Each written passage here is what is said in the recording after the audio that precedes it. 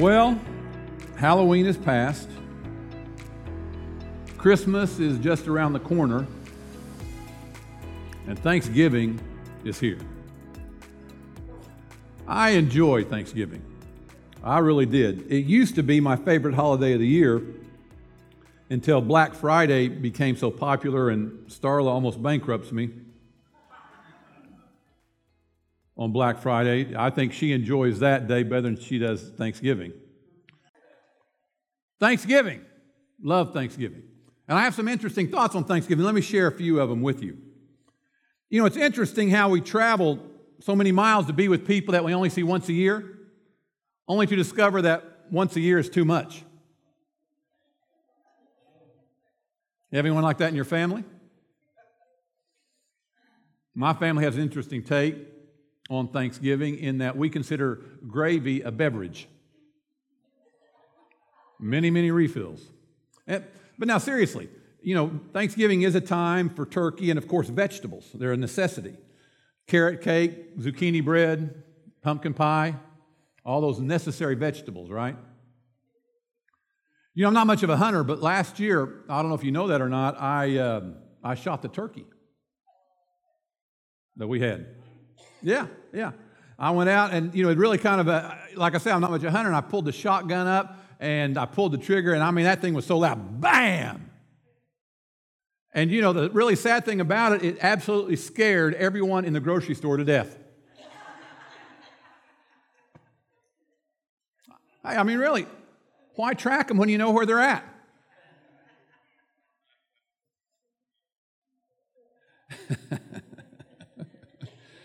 But Thanksgiving is certainly a time to be thankful, isn't it?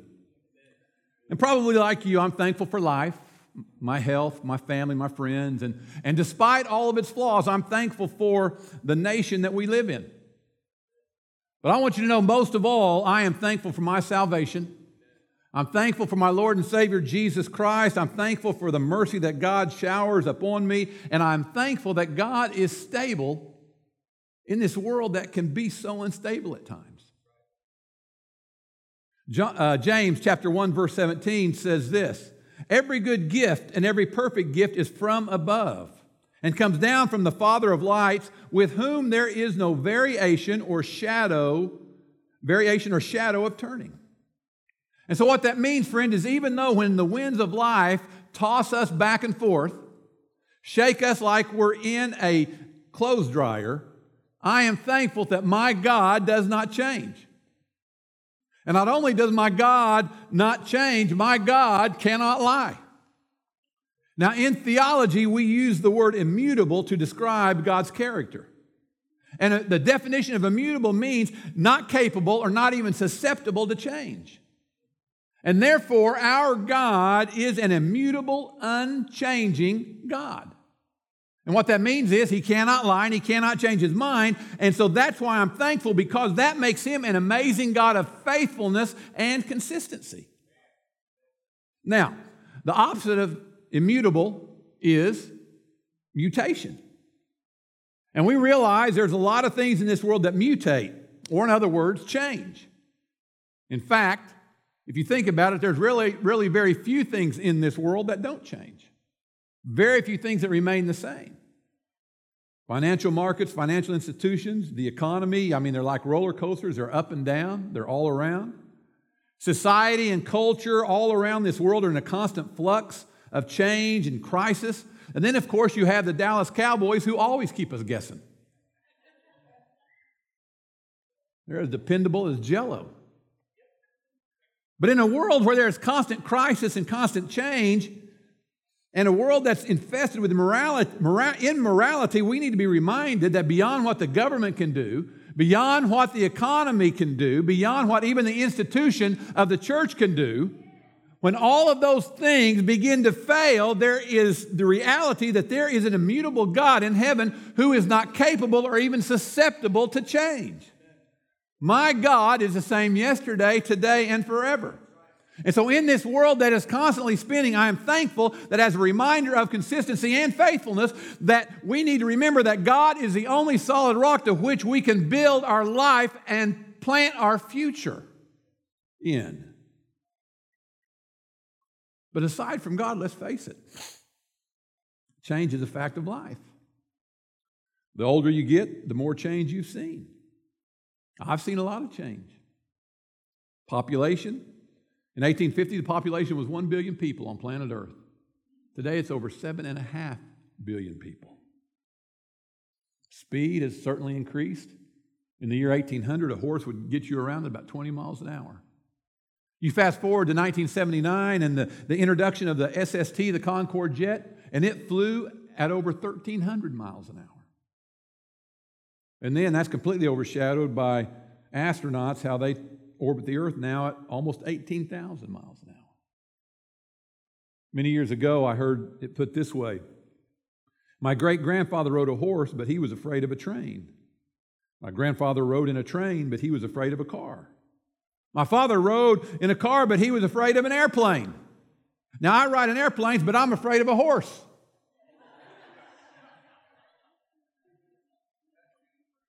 But you know, technology, especially in the area of computers, takes the cake.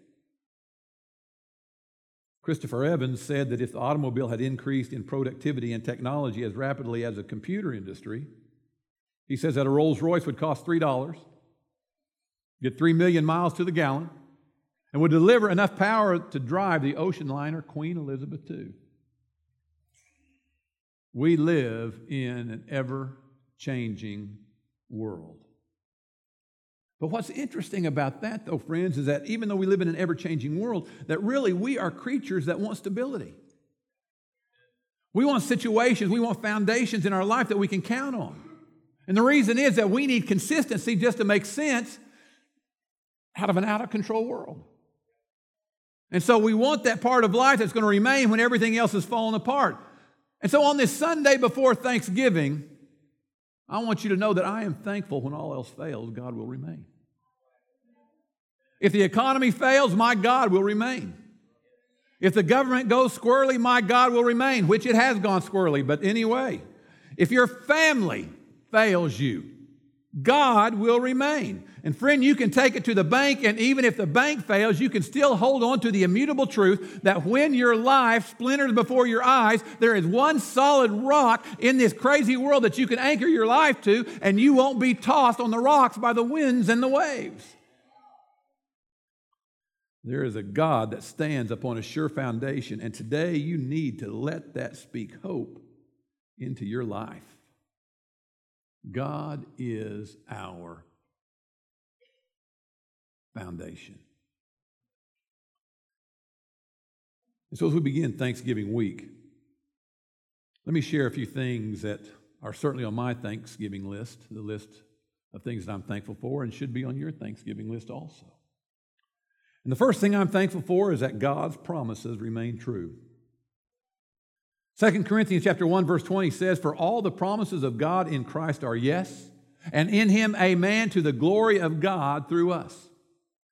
Now, friend, if the promise that you hold in your heart is based out of God's Word, or if it's been something that's been whispered to you by the Holy Spirit, you can be thankful that all of the promises of God in Christ Jesus are yes and amen.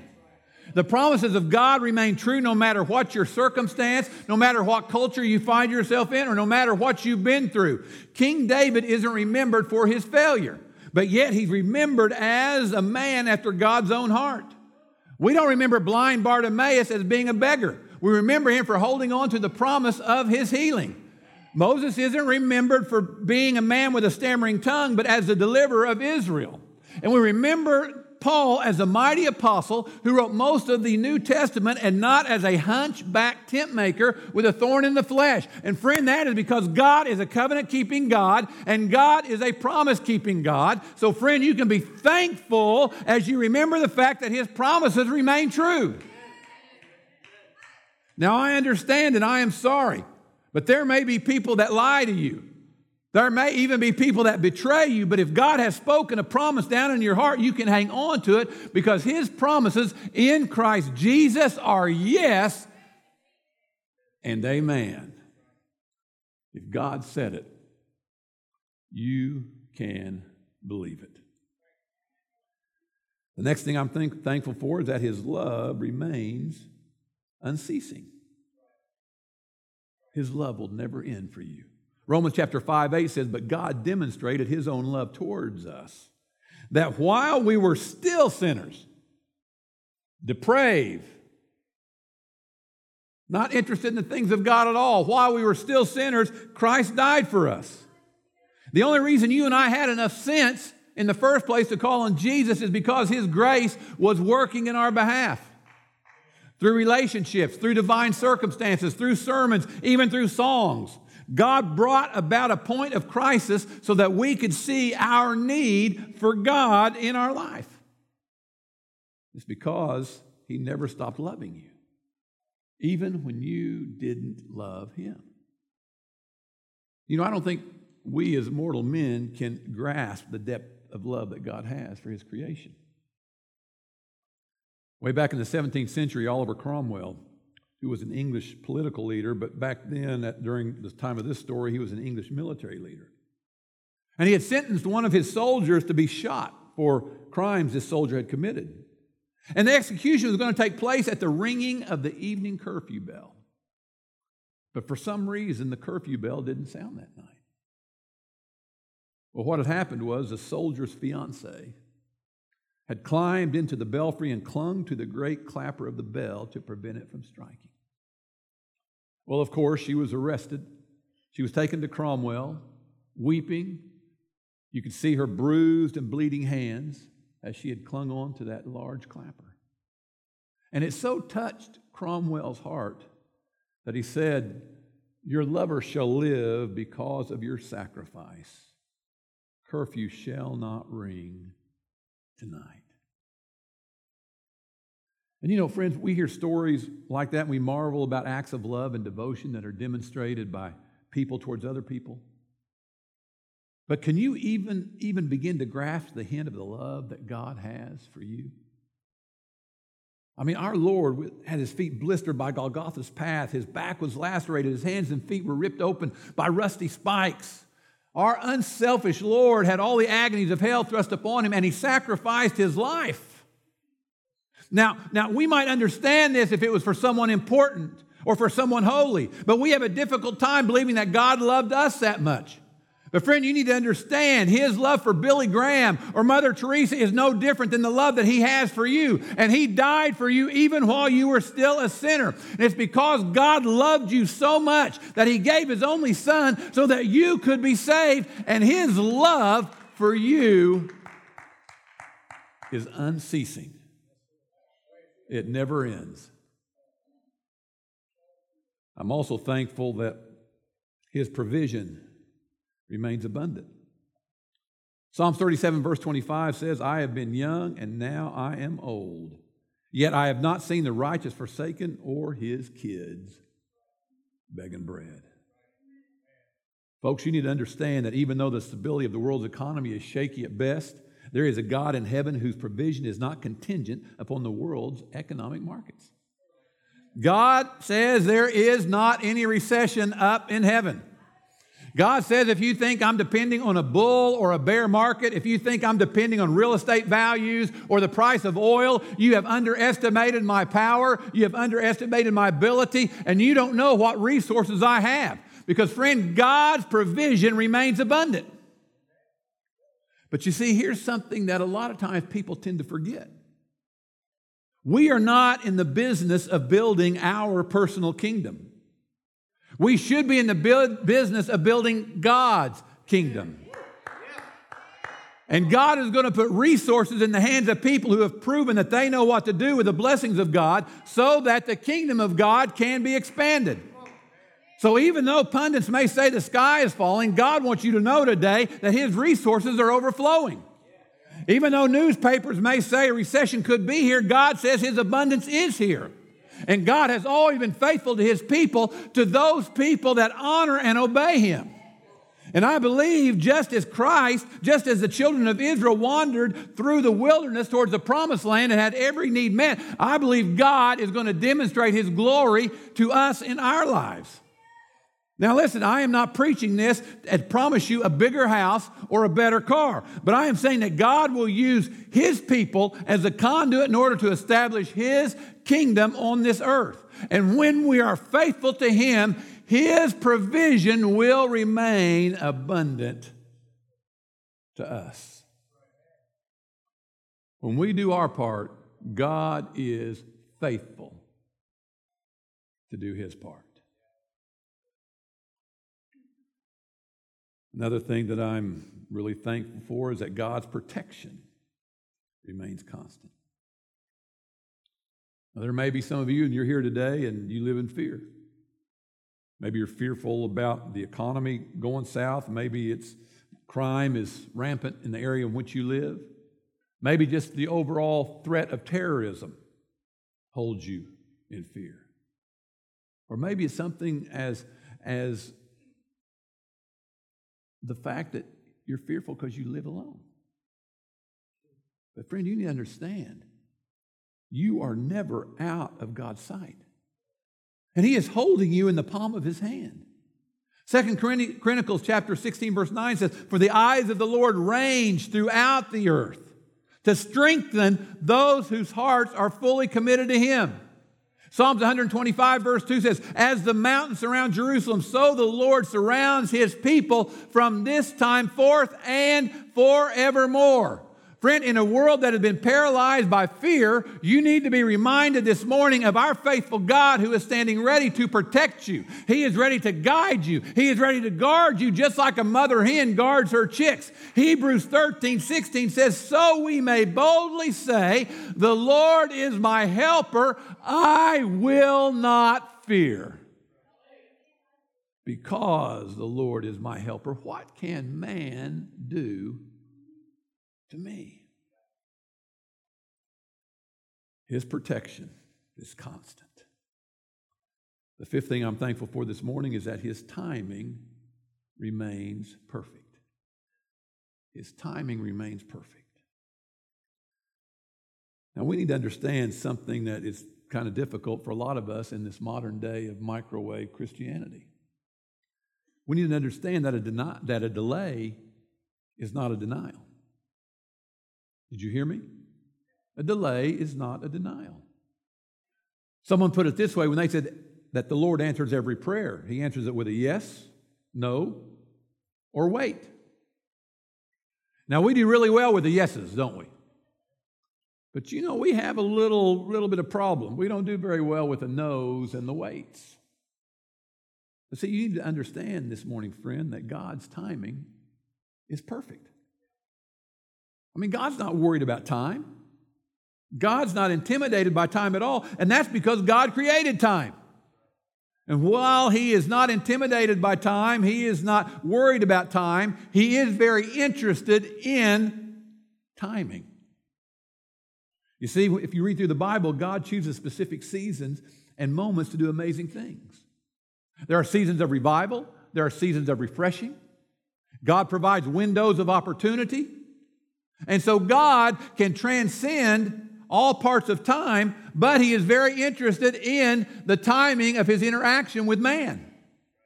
How many times does the Bible say in the fullness of time, or when the timing was right, God moved in this way or that way?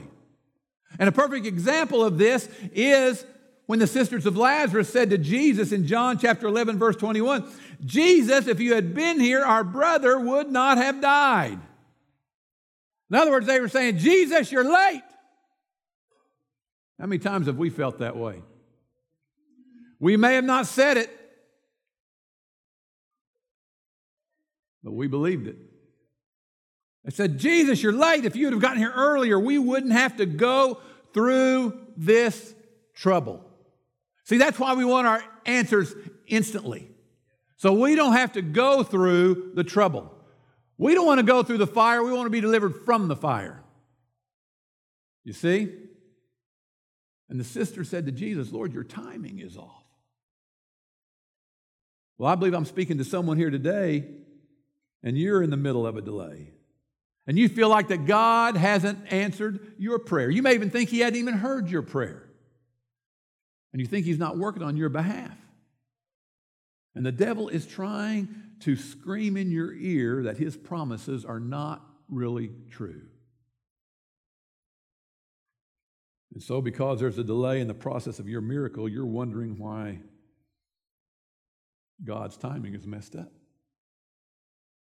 Friend, you need to understand the timing of God is perfect. It's perfect. And had God done what Lazarus' sisters wanted Him to do, the miracle would not have been as profound. God would have not received the glory that it was intended for Him to receive. And I want you to know God knew exactly what He was doing, and so He waited for the right moment. He loved those sisters enough to delay until the time was right. And friend, God knows exactly what He's doing in your life. He knows exactly what He's doing in your situation. If your miracle hasn't become a reality, if your prayer hasn't been answered, you need to understand that a delay is not a no, and the timing of God remains perfect. You simply trust Him. That's what faith is all about, trusting Him. And know that God is working on your behalf. Jeremiah 29:11 says, "For I know the plans I have for you, declares the Lord. And the plans I have is to prosper you. The plans I have for you is to give you hope. The plans I have is going to give you a bright future." Friend, when I can't track God, I have to learn to trust God, because there's a lot of times in my life when I can't figure Him out. And like my dad used to say, God doesn't always pay on Friday, but God always pays on time.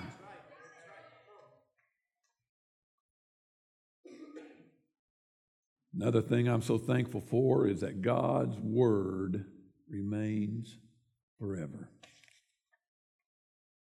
God's Word remains forever. In Isaiah chapter 55, verse 11, God said, "It is the same with my Word. I send it out, and it always produces fruit."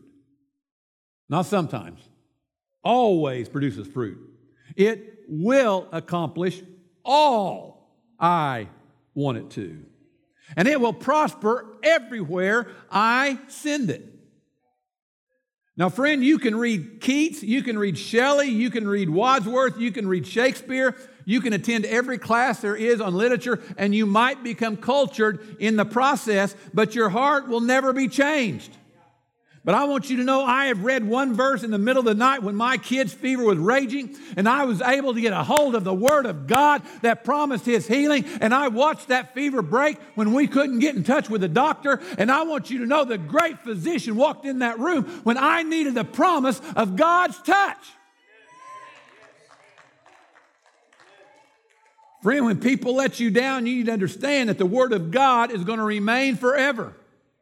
Churches may fail you. Politicians may fail you. Your friends may even fail you. Your dog may be up and run off. But this book is going to mean as much in 2,000 years as it did 2,000 years ago. And that's because it was not crafted by the ingenuity of a man. It has been breathed and inspired by the living God who created this whole world. The King of all kings, the Lord of all lords, is the source of the Word of God. The Alpha and the Omega is its author, and His Word will never change, and it will stand forever. I don't know if you remember that old saying, the Bible. Yes, that's the book for me. I stand upon the Word of God, the Bible. His Word remains forever. Now, in this modern day and time, we don't like some of the words that are in His Bible. But folks, I want you to know that thou shalt nots are there for your protection. The thou shalt nots are there for your benefit. And the thou shalts are there for you to have a life and life more abundantly. Don't go trying changing what God penned in His holy word. For this is the source of living and overcoming life. Your English teacher may not like what I'm getting ready to say, but I want you to know no one's life has ever been changed in a hotel room at midnight reading Shakespeare. But I want you to know there are stories after stories of drunk men and women who pulled out of Gideon's Bible out of the nightstand on the verge of suicide, and they begin to read that God so loved the world that He gave His only begotten Son, that whoever believed in Him should not perish but have everlasting life. And because the announcement of God's Word drips from His Word like honey drips from a honeycomb, a degenerate life was sobered up and changed by the grace of God, all because the power of God's Word. These pages will come alive in your life.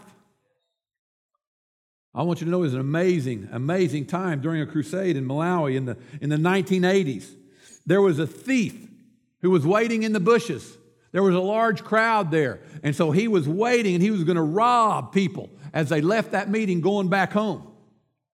But as the life-giving Word of God rolled across the hills from those loudspeakers, the thief couldn't help but hear that there was a Heavenly Father who loved him just as he was. And he heard that this man, Jesus, left the splendors of heaven and came to die so that this criminal could live with him forever.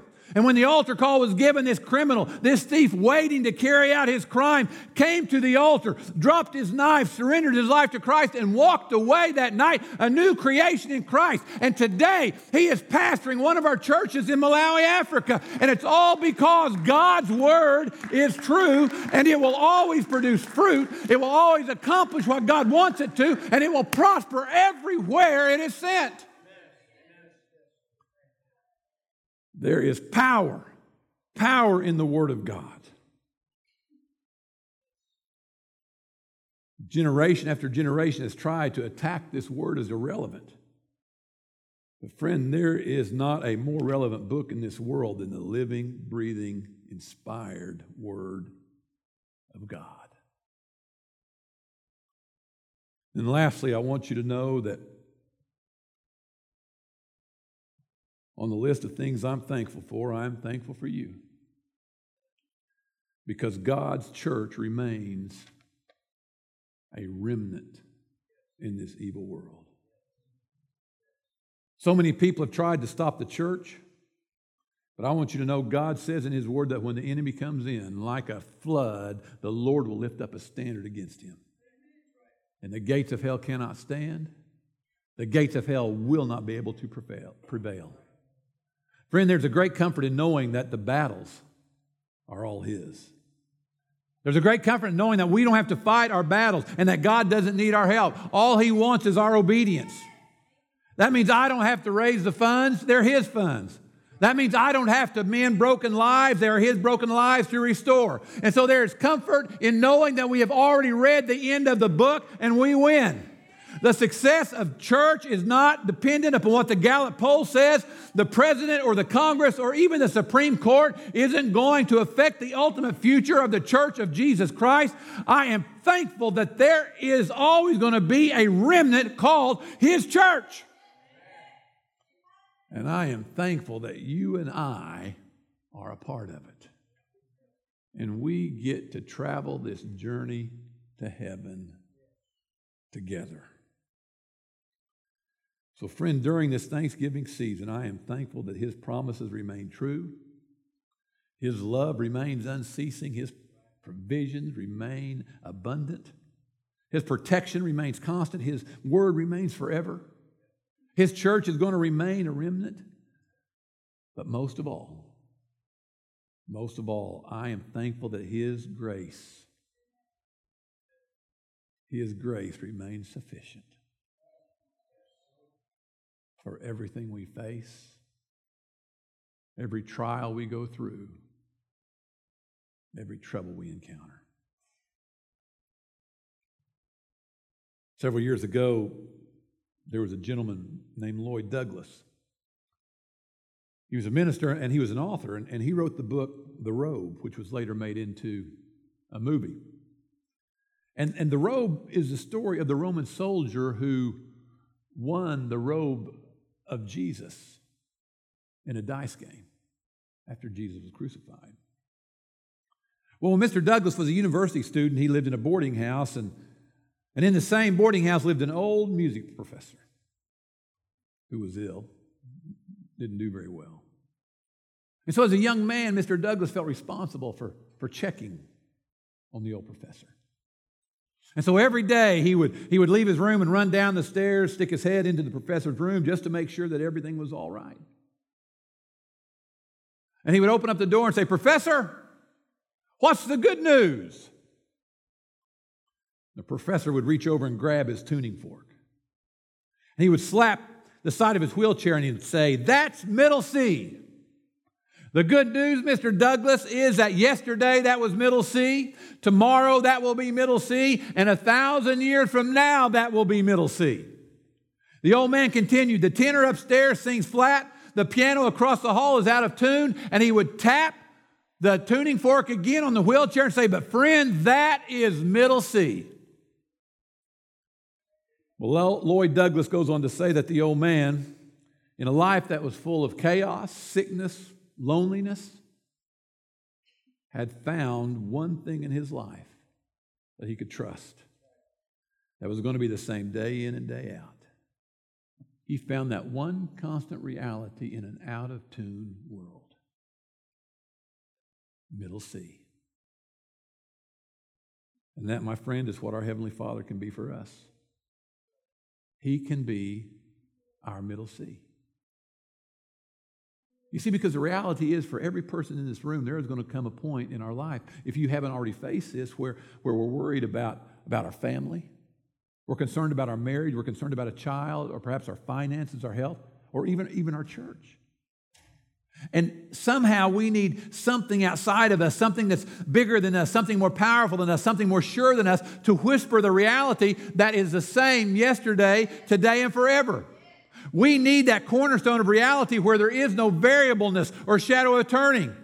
We need that one still point in an ever-turning world that there's nowhere else you can find it and no other person that can give it outside of our Lord and Savior, Jesus Christ. Jesus is our chief cornerstone. Jesus is our Lord and Savior. Jesus, He is our strong tower. And if you don't remember anything else I've said today, remember this, that He is God, His Word is true, and if you let Him, God will be your stability in this unstable world. Would you stand with me all over this room? Elders, altar workers, would you come? Take your place around the front. And then if the rest of us, if we would bow our heads just for a moment.